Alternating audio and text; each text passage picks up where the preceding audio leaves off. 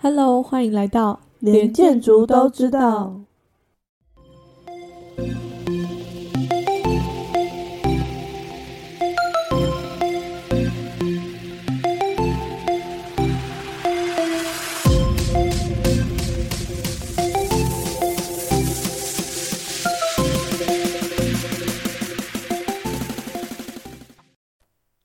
Hello， 大家好，我是佩婷 Jolie， 我是嘉荣 Joanna。今天很荣幸邀请到了铭传大学设计学院的李之瑜副院长来到连建筑都知道，请副院长和大家打声招呼。Hello， 大家好。很高兴之瑜副院长来到连建筑都知道，给建筑新鲜人一些提点以及建议。我们知道之瑜副院长有非常丰富的求学经验，那他是从美国宾州 Pennsylvania 建筑学硕士毕业。那我们知道 Pennsylvania 是常春藤的名校之一，非常的厉害。毕业之后他回到了台湾，就读国立交通大学建筑研究所的博士，现正担任铭传大学设计学院的副院长。他也曾担任多年建筑学系的系主任，在2006年的时候创办 VR 整合研究中心，现在是研究中心的负责人，也担任了 Arch Master Prize 的评审。很高兴之瑜副院长接受我们的访谈。那我们知道之瑜副院长有非常丰富的求学经历，想知道当年您在选择建筑系的契机是什么，以及你是什么时候确立了自己想读建筑系？通常都是大家会很好奇的。对，那其实前一段时间这个女建筑家协会也有邀请我跟另外几位就女建筑人做了一个对谈，然后也是在问这个问题，问大家为什么当时会选择建筑这个求学之路哦？毕竟大家都知道建筑是爆肝学系，对，所以相信你们也可以反问自己，为什么当时会选择建筑这一条路？那我自己其实从国中就出国，那后来到 RISD 就是念双学士哦。那建筑加上艺术，那到硕士的时候也是念建筑，那到博士也是建筑，所以一路走来始终如一，对建筑就是不离不弃哦。那所以可能会觉得说，为什么那么喜欢建筑？其实我觉得建筑本身就是一个很跨领域、可以很多元的一个学系。很多人说进可攻退可守，在念建筑的过程当中，其实会发现到很多同学可能在课堂与课堂之间，其实这就是做报告而已。但对于建筑系的学生来说很快乐，因为我们可以有很多的动与静之间，我相信我们叫做能文能武哦，对，又可以去做模型，然后又可以做报告，所以我觉得对于建筑人来说，建筑学生来说，我们的求学生活虽然很辛苦，但是是很多彩多姿的。是，对，那当然我之前在国外求学的过程当中，其实我会认为建筑它是一个非常广的，也可以挖掘非常深的，不论是对议题的追求，或者是对于模型的一个设计的过程，以及这个整个的每一个题目的一个挑战，都可以让大家可以感受到建筑是很有趣的。对，所以我觉得说，或许大家会问我为什么一直会去从念到博士都是建筑，那其实可以看到我现在在就是我的就是接下来后来的发展之上，其实都是把建筑跟很多不同的领域去做了连接，而这个多元跨领域的过程，也让我觉得我绝对没有选错，建筑系是我的，还是我很爱的一个学系哦。对。哇，那在副院长的分享当中，可以知道副院长在求学经历都是朝着建筑领域在前进的。那其实在现政有很多高中生，他们对于未来的志向都是非常迷茫的。在这种迷茫的过程当中，副院长会有哪些建议或指导想要给大家吗？这个问题其实很好，因为我常常有时候会被高中端邀请去演讲哦。那同学们他们也会告诉我说，他们不确定要念设计相关的，比如说商设就是平面设计系或者工业设计系，又或者是建筑，还有都市景观这么多的选择，还有室内建筑，那为什么会觉得建筑系是一个非常棒的一个学系，让大家去选择？其实我觉得，或许在高中这个时间点，不见得一定要去决定你想要往哪个方向发展，但是你可以开始去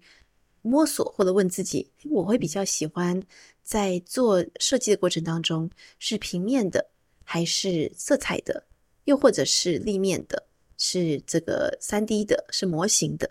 你会想要去做一些这个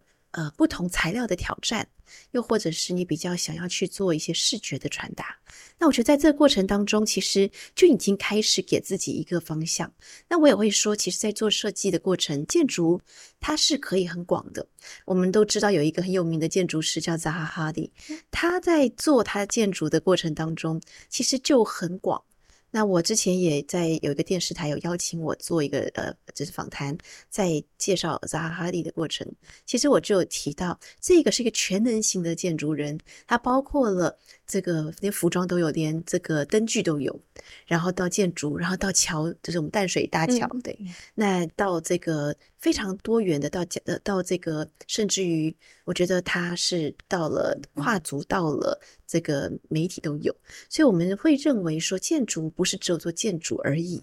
其实很多元的一个发展，可以让我们的学生不要那么紧张，说我会不会踏入建筑之路，就是不归路。其实很多时候会发现到，踏入建筑只是让你的未来更广更宽，然后就业率也是非常的高。对，所以你可以上达这个建筑师，或者是横向跨越到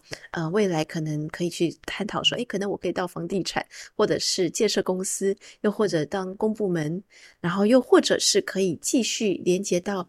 不同的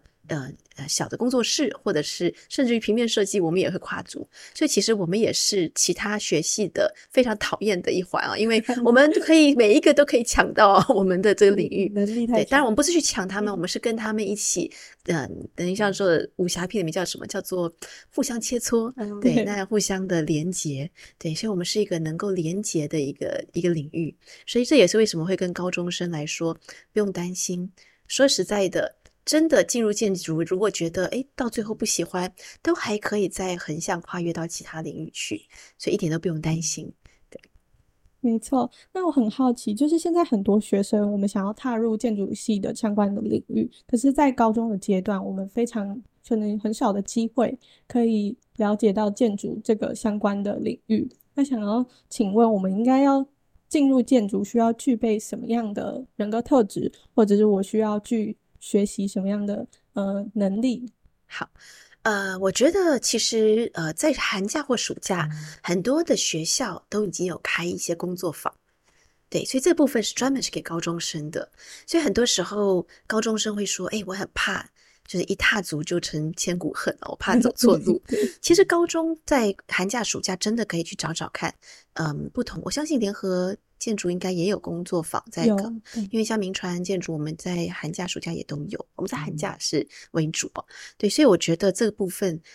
其实对于同学来说可以去找一找看一看走一走。那我常常会去做很多的这个可能去看大家的这个作品集或履历表，在高中的这个应该说你们再来做正式面试的过程，其实会发现到这个也是加分题哦。如果你有去探索你自己的过程，它也是一个很棒的一个探索的一个让同学们让老师们知道你是勇于尝试的人。那另外的话呢，我觉得多走多看，很多时候有一些像我们像民传建筑我们会有异地教学嘛，我相信联合一定也有，所以在这个过程当中，其实同学们在多走多看的内容里面，有一个很棒的就是摄影。很多时候我们会说，我们的作品集里面有一些摄影的作品，它也是让我们在最后在看你们作品集的时候，老师会觉得这个学生他是运用不同的媒材去做了一些尝试，去做了很多的一些探索。对，所以我觉得对高中生来说，其实可以去做一些摄影的过程，可能也可以是对于之后评图老师或者是审查老师的一个对话。对，那最后当然我觉得最重要的就是多看看一些展览，很多时候有很多的展览，比如说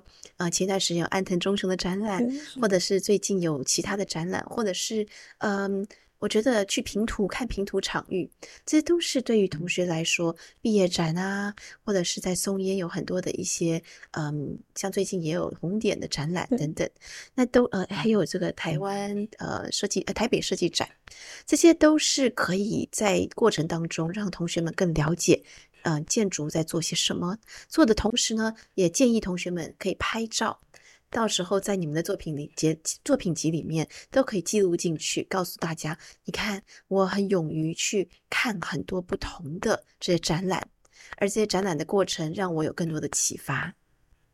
我觉得副院长给的建议非常实际，而且学生也是非常好去执行的。去多看看展览是一个很好吸收的方式。那我非常好奇，副院长对于现在就读建筑的学生，已成为建筑人的学生，会有哪些看法？我们是不是需要必备哪一些的技能，才能在建筑这个领域，学习得更好呢？好，我想学习生涯当中必备的技能，其实会随着时代的变化和演进有所改变。可能在比较早期，当然只要会用 AutoCAD 或者是会用 Rhino 就可以。应该是说更早期可能手绘能力就好了。但是随着这时间的进展，我们会发现到现在的学生越来越辛苦，因为要学的越来越多。那包括了可能从这个AutoCAD， 或者是现在有些人说用 Rhino、SketchUp， 或者甚至于更多这个 Grasshopper， 那或者到了这个更这个参数化设计的一些软体，以及 BIM 或 Revit 的需求，然后再来我们会发现到还有更多了。很多人会说 AI 有没有可能可以连接虚拟实境 VR， 可不可以加进去，然后 VR、AR或者是那个 MR、XR， 然后无人机能不能够掌握，然后甚至于可能会说现在连这个 Midjourney 都要加进来 AI。 对，所以我觉得同学很辛苦，不止哦，还有可能环境的这个模拟软体等等。对，那我们的同学真的是需要三头六臂。那我觉得所以求学生涯中必备的技能，它没有一个标准答案，但是的话呢，重点在于你到底你的未来，你希望是成为什么样子的一个建筑人，以这个为前提去做发展。那我觉得会让你更能够找到你的求学生涯的必备的技能这一个题目，我相信自己就可以回答自己我需要什么。甚至于很多时候我会说making 就是你手做的能力是不是很重要？可能你在做一些竞赛的挑战，这部分很重要，表现法很重要。那不论是哪一个环节，我觉得都是应该问自己的问题。到底对于你自己，你觉得你希望成为什么样的建筑人？在这过程当中，我要怎么样去累积我自己？对，所以我觉得现在的同学很幸福，动不动就有 YouTube， 动不动就有 Google 可以让你去查询。所以在这些过程当中，你可以去找到很多的 tutorial， 去可以一下子就可以学到很多东西。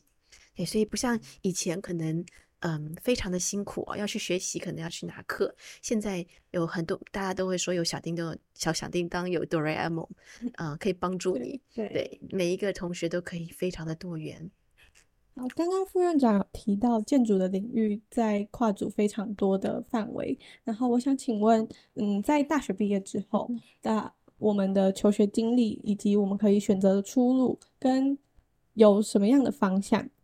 想请老师可以从你自身的经历，然后跟我们介绍一下。好，我想在台湾其实同学们发展是非常多元，可以看到现在有很多不同的就是方向比如说当然光是建筑设计这部分，那我们会看到现在有建筑师事务所和工作室两种的形态。建筑师事务所当然就是可能不论你是这个其中里面的一位就是建筑设计师，那上面有一个建筑师，他是可以盖章的。那又或者是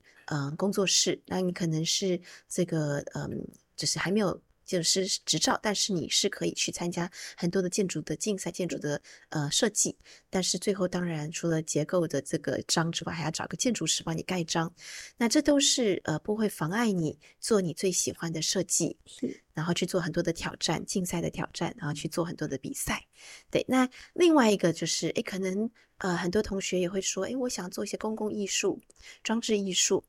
那这个部分我觉得也是一环哦。那甚至于有些同学会说，我很想要去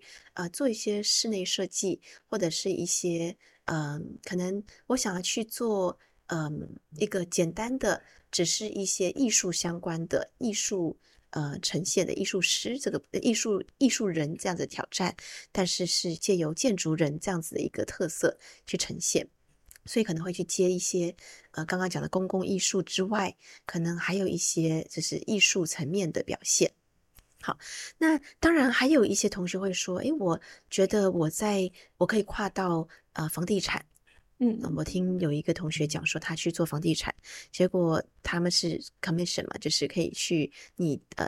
有多少的案子你去拿到，你其实就可以得到多少的这个你可以抽多少成。对，所以也是非常非常的赚的一个行业。然后结果他最后他赚到了第一笔之后，他去做他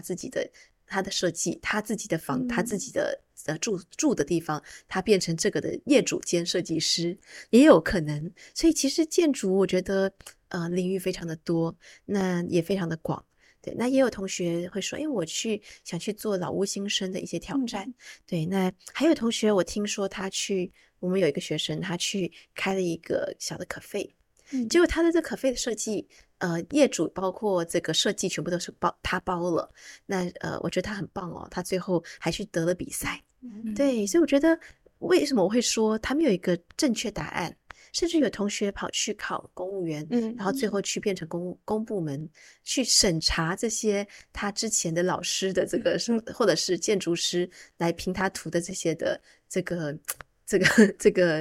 项目哦。所以我觉得是非常多元非常广的。那还有同学跟我说，他想去当甲方，就是建设公司这边，乙方就是建筑师嘛。对，所以我觉得非常的有趣的在于我们的未来，我们的同学们的未来其实就业率是非常的广。那我也说我其实这些都有涵跨，那我还有再跨到虚拟实境这一部分。所以就是数位或者是这个跨的这个我觉得不论是很多数位或未来的这些有需要的这些部分，无人机等等，我们的同学我会带着他们去做偏乡的过程当中，也去做了很多的这个挑战哦。那甚至于像公共艺术啊，像这个装置艺术，也会有一些人邀请我去做。那比如说像前段时间的国际马祖艺术节，又或者是像桃园的莲花节，又或者是之前的白昼之夜。那我自己本身也是 Open House Taipei 的学术发起人加总顾问，所以其实有很多元的一些尝试，可以带着同学或者是自身的生涯过程当中很多的一些自我的探索跟挑战。那我觉得都非常的有趣，也非常的快乐。所以我觉得在做设计的过程当中，我在做的是我认为是我很快乐的事。对，那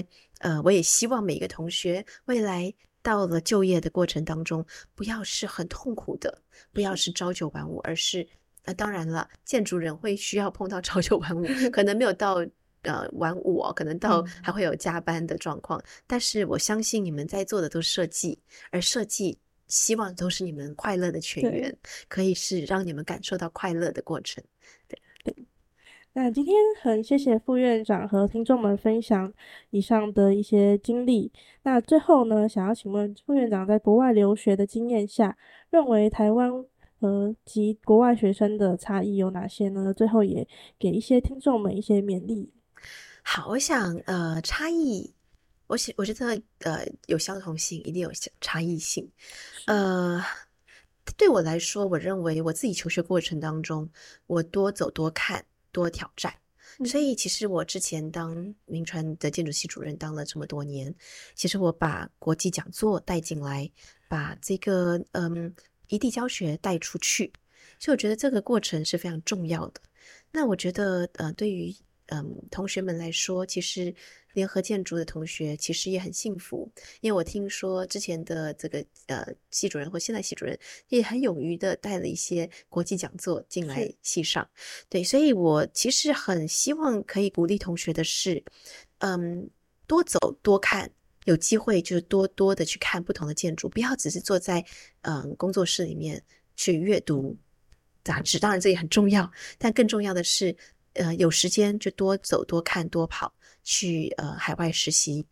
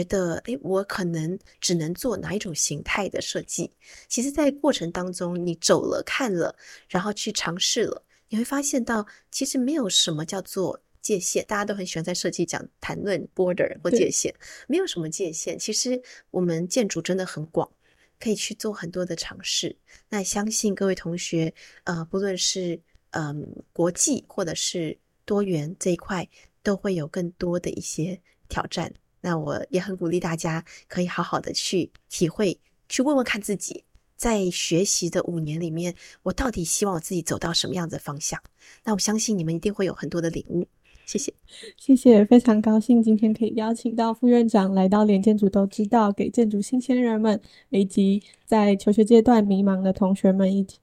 一些建议。那很荣幸可以邀请他的到来，那期待下次可以再跟副院长聊聊更多建筑有关的相关的资讯。谢谢。谢谢。今天的节目到了尾声，非常感谢大家的收听，请大家订阅、按赞、分享，连建筑都知道。我们下集再见。